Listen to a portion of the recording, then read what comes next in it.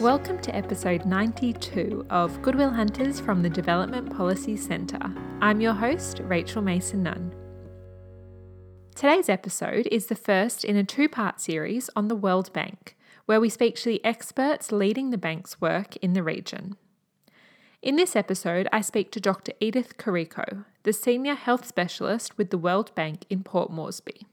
Edith is a medical doctor with extensive experience working in health in Papua New Guinea, particularly in remote areas.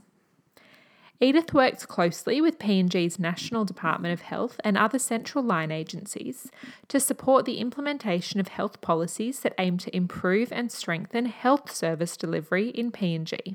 Edith is heavily involved in delivering support to the government of PNG as part of the World Bank's $20 million emergency package for PNG's COVID-19 response.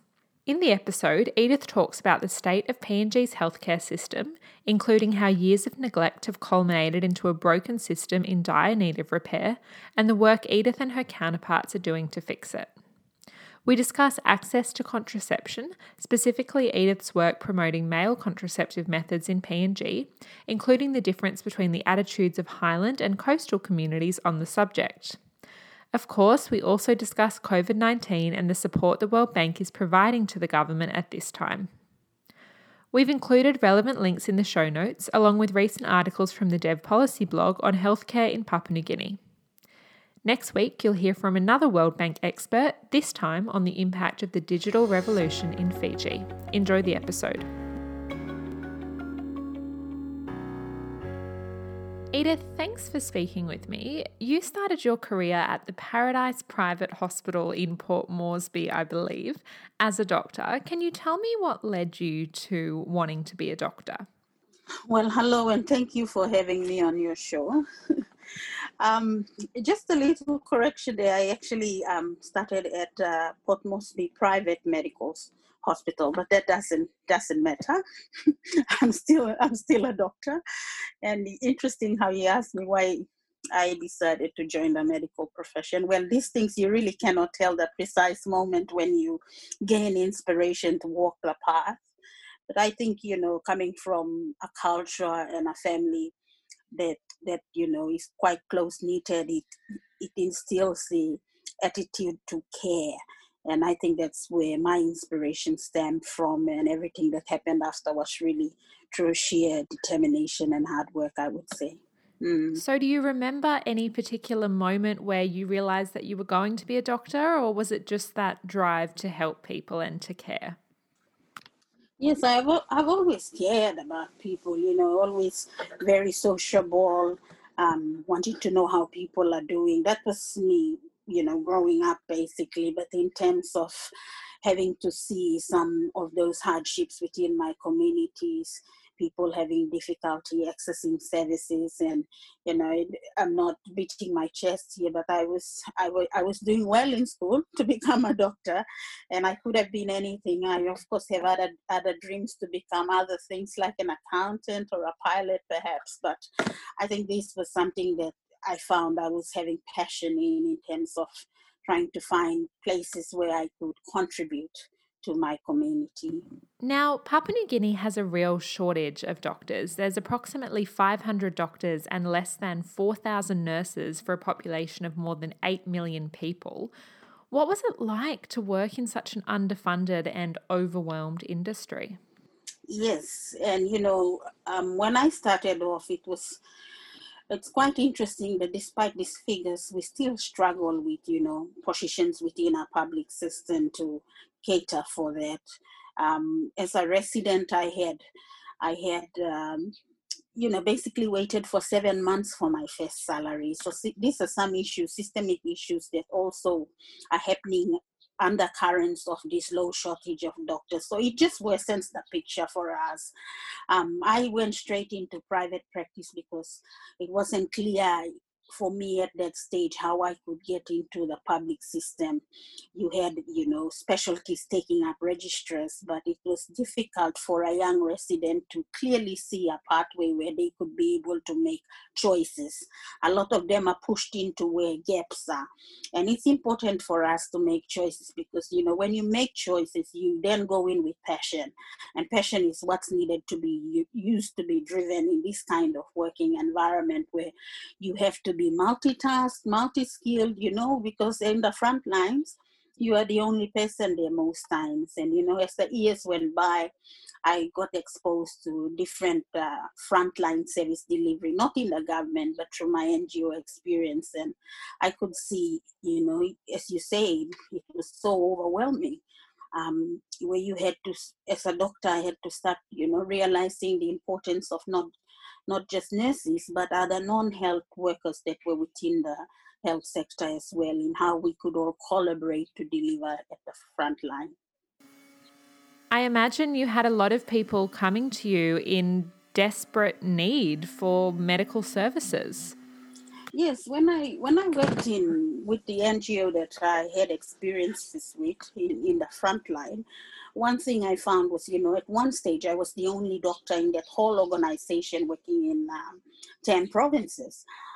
So I had no choice but to use the nurses. And, we had to fight policies within the country where you have to allow nurses to do some, limited but very crucial, surgical procedures that are cut out for doctors only.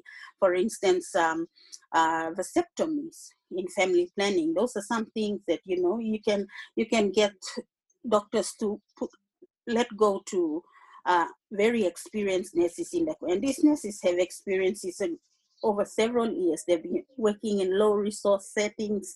They know how to multitask, multi-skill, yet they are not recognized by a policy environment that's conducive for them. So let's unpack that further. Papua New Guinea's Prime Minister Marape has admitted that the broken down health system and a total lack of necessary equipment is a result of years of neglect. Why has PNG's health system been allowed to deteriorate to such an extent? Now, that's an interesting question because I speak from my experience and very limited to some of those senior ones who have, gone through decades of practice in this. But from how I see and my understanding of the systems, there's been a lot of changes in reforms, and it's not given us time to, as people working within the system, to be able to accommodate and to get used to the system to deliver. I say reforms, we've gone from the organic law changes in how to decentralization of powers within the health sector, now into the PHA run systems. And a lot of these are run by doctors. I know for sure in our medical training, we don't learn systems in our medical school. We learn how to be clinicians.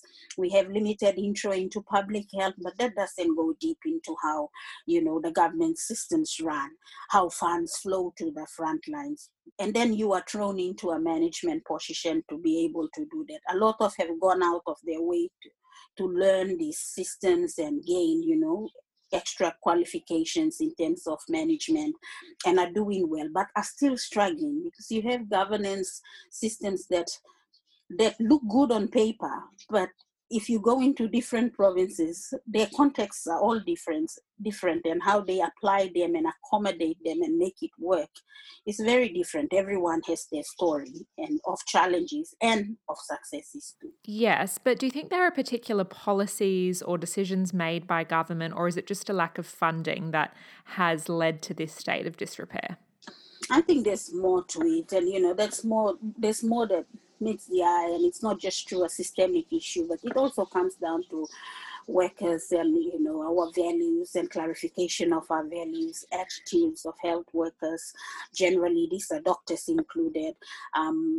It also comes to how, as leaders of governance and accountability systems, how we apply them, whether we have the know-how or we don't, or whether we have the humility to admit that we do not know. Those are some issues that, that need to be ironed out. And everyone's different. Their style of leadership and management is different. And when you sit at a hierarchy and you look at all these systems, they really depend on people to drive them. So we have, for me, looking at the system, we have a good system. Our system is quite strong in terms of how we can deliver, but it comes down to the individuals that sit behind those systems day to day, the attitudes that you put into your work to make that, and that level of commitment you put in to make that system work for this country. So I think it's a whole host of factors. Yes, funding comes out clearly because a lot of noise is made about it, but there are other issues too that need to be brought to the table for discussion in terms of improving. I mean, it's undeniable that PNG has some major issues with disease control. What do you think can be done to create a functional healthcare system that meets the needs of the entire population?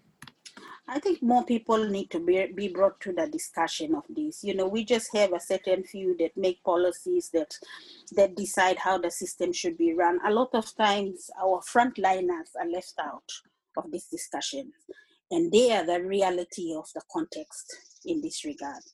So we have to make a system that's fit for purpose. And when we talk about fund flows, we need to be very sure that the nurse at the most remote rural area must have the knowledge and know how to access these funds. Currently, there's a huge gap in how that flows and who signs the checks. And again, it comes back to if this person is even in office or not. So those kind of issues. And when I say a whole host of factors, we're not just talking about the people that are in the system, but we're also doing succession planning. When this lot move out of the system, we have to get that carry on.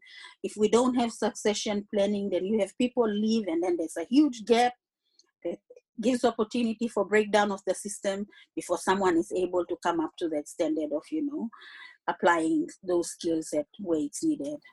Yes, and I know that the shortage of nurses is often made up for with the community health workers or the CHWs, who are referred to as the backbone of the rural healthcare system. Is that correct? That is true and correct. There are a lot of talented and skilled community health workers out there. When I worked with the NGO, I was in charge of almost 90 staff that included registered nurses and the RNs and community health workers. And you find that there are actually some CHWs, community health workers, that do way better than registered nurses.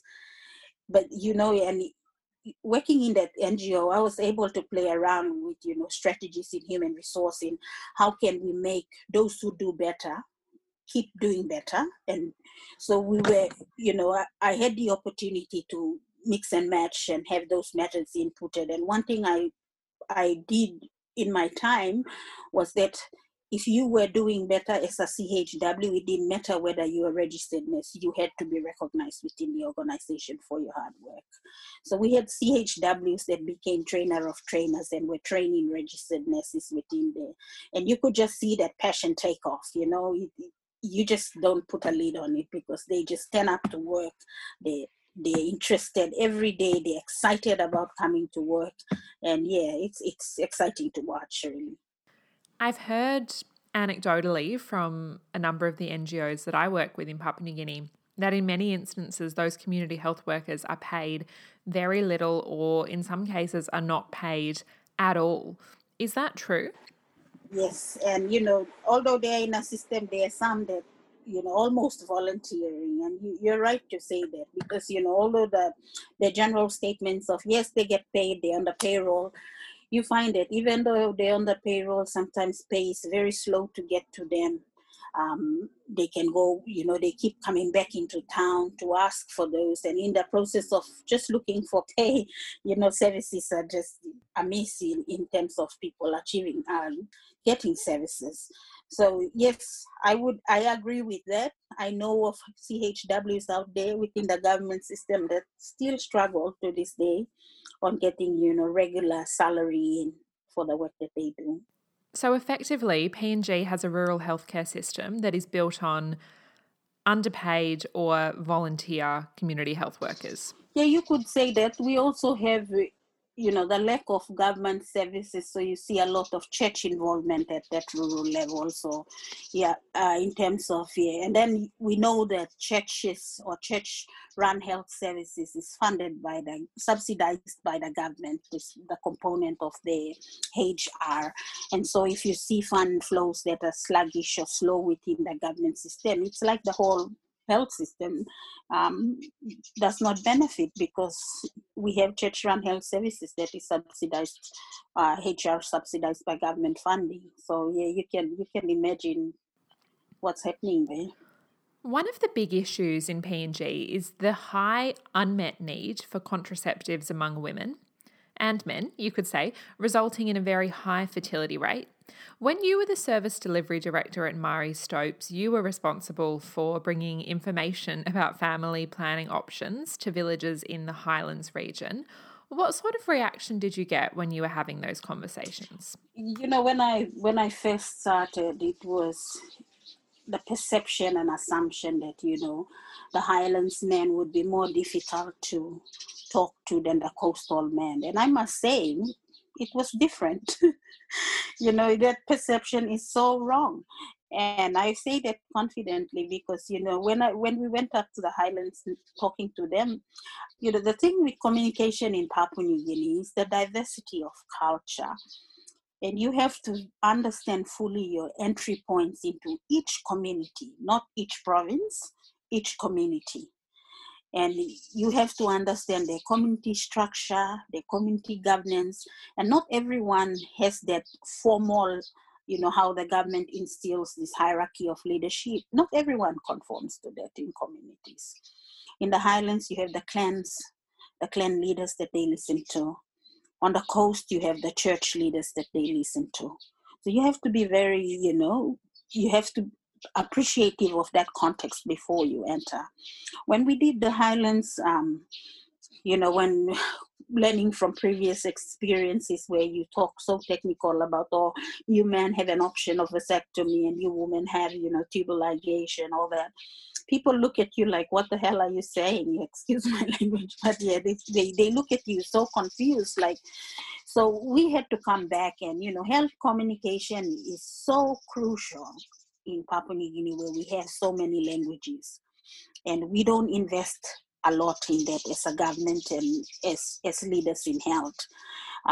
One thing I found successful was when we talked to the men in the Highlands, instead of talking about family planning methods, we decided to have a conversation. So we talked about how they make decisions in their community. And one thing that came to the forefront was land and how it gives status to a man and how man is the decision maker. So we use that, and we use land. And what we did is we made simple pictorial illustrations of how land can be divided if you had 5 children compared to 2 children. And that simple message hit home for them. And we had a 300% increase in vasectomies in Goroka, in Kainantu alone. Men were lining up for vasectomy. They say it doesn't happen in PNG. I say it happens. I've seen it. Men lining up for vasectomies because they knew that as a decision maker, they had to be in charge of the size of the family. So they were telling their wives, no, you have to stop going for your family planning. I'll go and do this. So I know that I have this number of children to cater, and that will make me man through.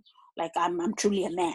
So those kind of stories, and you come to the coast, you have to start engaging with the churches, because the churches will preach from their pulpit, and it's one of the most informal gatherings of people, where key messages in health can be given. So once you get pastors and bishops making statements about family planning, people will take it. Yeah, so those are some examples of how this unmet need was met.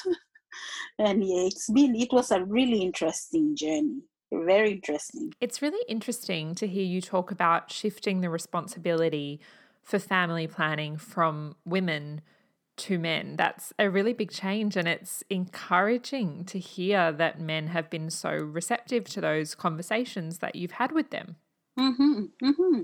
And it was also for me. I could see, where we have the hype of women empowerment in Papua New Guinea currently, and there's nothing more empowering than getting a woman to make reproductive choices for me.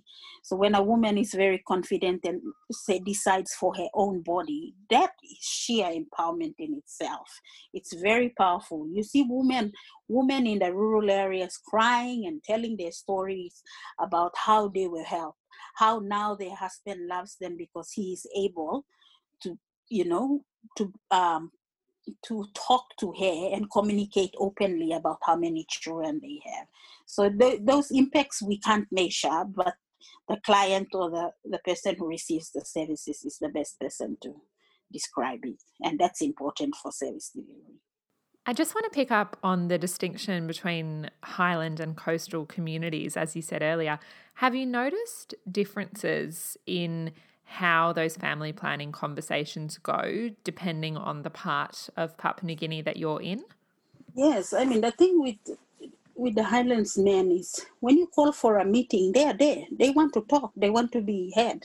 They will seriously tell you face value what they think, and it's good if you want to move on with the conversation. For the coastal, it takes a long while to bring them to the table. When they see family planning, they will keep sending their wives, their women leaders. It takes so long. And then when they finally come, they still won't talk. They sit down, they just listen, they don't say anything as it is. And then when they go out of the meeting in the small groups, that's when you hear them talking. So focus group discussion is important for people like, with that kind of response where they're not confident to speak about these issues in a public gathering. So yeah, it for me it was the men's approach to discussing family planning that was very different, and it of course translated into the action because we saw Highlands men really coming out valuing their women. And we have communities there that have values within their community structures about how women should be treated, and it's very real in the Highlands. They value their women. Their women look after the pig, which is very important in their cultural status. So if they're to give something of value for the woman to look after, it places that importance in how women are valued. And on the coast, you have women and I think what coastal cultures really see is that women lead in everything. So they stand back when it's anything to discuss with family. They don't want to say anything. They just let the women discuss about this. You only have a handful of men who come out, agents of change, who come out and want to be open, religious leaders that come out and make statements. But yeah, that was kind of distinct in terms of how their approach to communication was for Highlands versus the coast. Okay, let's talk some more about your job now. You are the Senior Health Specialist at the World Bank in Papua New Guinea. What does your job entail?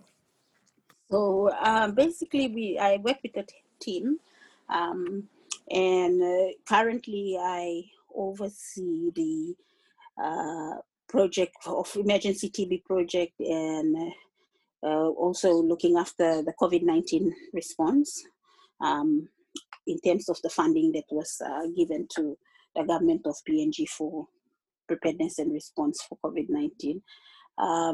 And apart from that, it's having to have that create that network within the health sector where we're able to provide technical support and assistance in terms of how the Department of Health and its functions. We just recently signed up for a new project called Impact Health. So basically looking at improvement of frontline service delivery that the Department of Health is going to implement. And it will implement in 2 provinces to start with. So that's going to give us a foot into the provinces, whereas in the past we've just worked at national level. So working with provincial health authorities is going to be quite interesting in terms of how we see the system from national to local and how that system can can work. In your role, what sort of engagement are you having with the government of Papua New Guinea on health?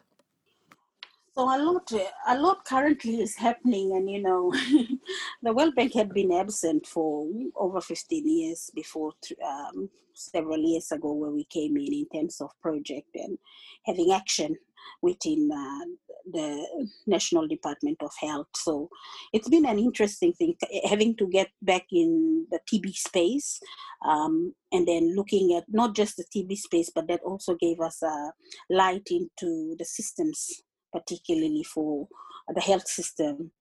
So we also have, our I almost said PASA. It's actually analytical work that's happening on the side. That's providing evidence on where we should pay attention in terms of the work we do, and that's how Impact Health came about. It was really looking at how this, the supply can meet the demand, and how we can strike a balance at the front line in terms of efficient and effective service delivery. That's where it's at the moment in terms of how the bank, particularly in the health sector, is trying to engage. We're also looking at the big interest within the bank, which is in human capital, and particularly at nutrition. How we can bring that about, seeing convergence with other sectors, like agriculture, and looking at community development. So this is stuff that are still very early in talks, but we're trying to see how it can translate on the ground with the piggyback of such thing as the Impact Health. Since the World Bank re-entered Papua New Guinea, have you seen a real willingness and motivation on the part of the government and the National Department of Health to really improve the healthcare system and to work with donors to do that? Yes, I mean, the re-entry has been tough, in that, this development partner space have their key players already there, in the likes of DFAT, the New Zealand government, the Chinese. You have them there already. So, coming in as a financier, it took a lot in terms of advocacy, awareness, to get people to understand how the bank functions. I can safely say that, the Department of Health is quite aware of how we function. They do appreciate how we come from the angle of system strengthening, looking at how financing uses the government systems to strengthen. There's a lot of backlash from the public about loans being taken, but I think the department knows what it means to take a loan. It means that you use the money for purpose because it's a loan. And I think that in itself is very, very, very rewarding, in that people, without knowing most times and trying to get to know where the money is going, you don't realize you actually are strengthening the system through being accountable, through ensuring that certain procurement requirements are met. All that you just don't realize that, and then after a while you're like, oh, hang on, when we did this procurement, we didn't realize we actually capacitated this unit within Department of Health to now know what it means to have certain specifications for certain equipment. So those are some examples of how we are having an in the system and supporting it to be strengthened. Do you think the government of PNG is allocating enough money internally to healthcare? Is funding for healthcare increasing? This country, it's interesting in terms of what they allocate for. I think it's a two-way thing. It's how well informed the budget makers are in terms of priorities within health when they make a budget, and who tells them that information to be well informed. So I think, and it's not just, when I say that, it's not just, NDOH doesn't feed them enough information. I think it's everybody involved, and we all have a part to play.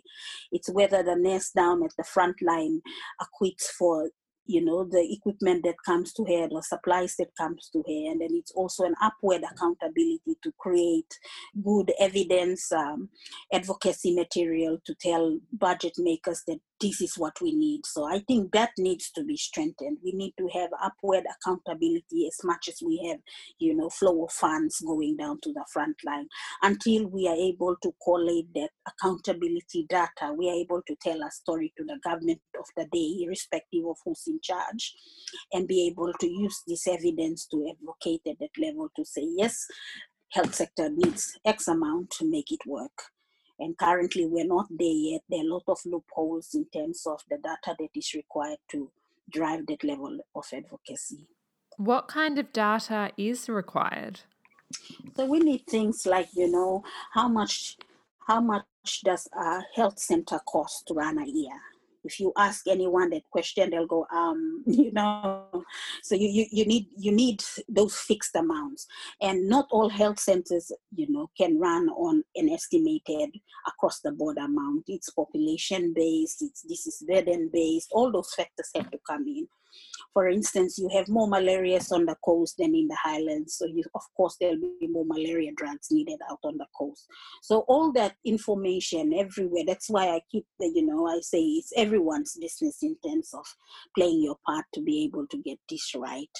And although we tend to point fingers at certain levels of the sector, I think we all have a part to play in making sure that this system works for us. You made a point earlier about health communications, and I think we'll finish with that in light of COVID. The communications that the government of Papua New Guinea has been sharing around COVID have been at times quite confusing. What level of understanding do you think the general population of PNG has about the implications of COVID and the preventative measures that are needed? I mean, how effective have communications about COVID been for the general population? Accuracy of information is there. I think it's how it's communicated and how it's delivered to our people. I stated earlier, Papua New Guinea being a country of more than 800 languages, it's very crucial that, health communication needs to be accurate in how it's delivered. We're talking about key messages, the translation of this, whether it be into languages or it be into pictures, is not happening. It's happening in the urban centers, yes, but it's happening on radios. But how many of our rural people have radios to tune in and listen to, or on TV to watch, for instance? So the different media platforms have to be considered. We need, when the elections happen in Papua New Guinea, they will reach the most remote rural area with loud hailers and very expensive vehicles, even helicopters. So, I don't see why we're not doing that now. And I think we need that level of advocacy if we really care for our people here in this country in terms of getting them prepared and also ensuring that they practice safe measures to protect themselves, because we're not there as health workers. We're not there where most people are. So how can they be able to know that these are the symptoms to look out for, these are the hygiene practices that needs to be? We also have issues with water and sanitation in our remote rural areas. These are issues that also need to come to the forefront. Issues with nutrition, keeping your body's fit. All that, it's very overwhelming just talking about it. But yeah, it has to be discussed, and key messages need to be derived and delivered. It's so interesting that you say that the government will pull out all the stops to communicate on elections. There'll be helicopters, there'll be whatever needs to happen to get that message across, but the same is just not being done for health. Is the same happening for all healthcare issues, for tuberculosis and other things? Is there just generally not enough communication on health issues? That's not enough. And, a lot of our rural communications are done by the churches, are done by NGOs that work in those provinces. And you see, even like for malaria, you look at Rotary Against Malaria, they go far and wide. They walk distances just to deliver a net and tell people how to clean around their houses. So, this can happen. We just need to work collaboratively and, be able to have a platform that collaborates all these wonderful efforts that are happening in silos. So we can't say it's not happening. It's happening, but there has to be some level of coordination where we know that we are getting the desired outcomes of what we intend to do.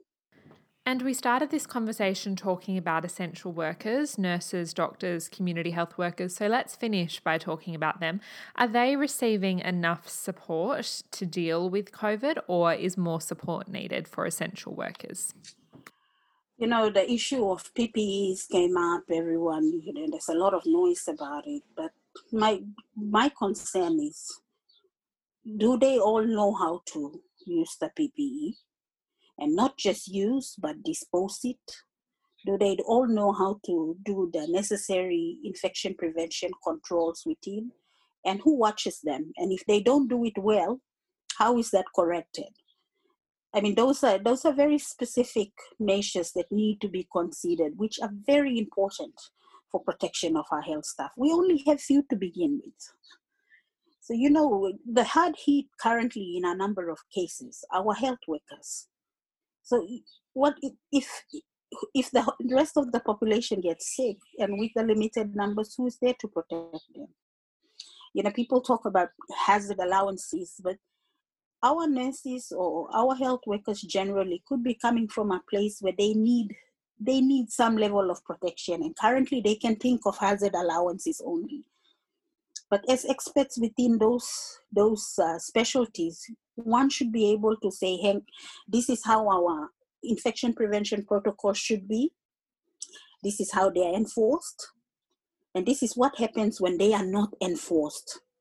That's not talked about. When they are not enforced, it's not discussed. And a lot of people think it's a blame thing, but it's not a blame thing.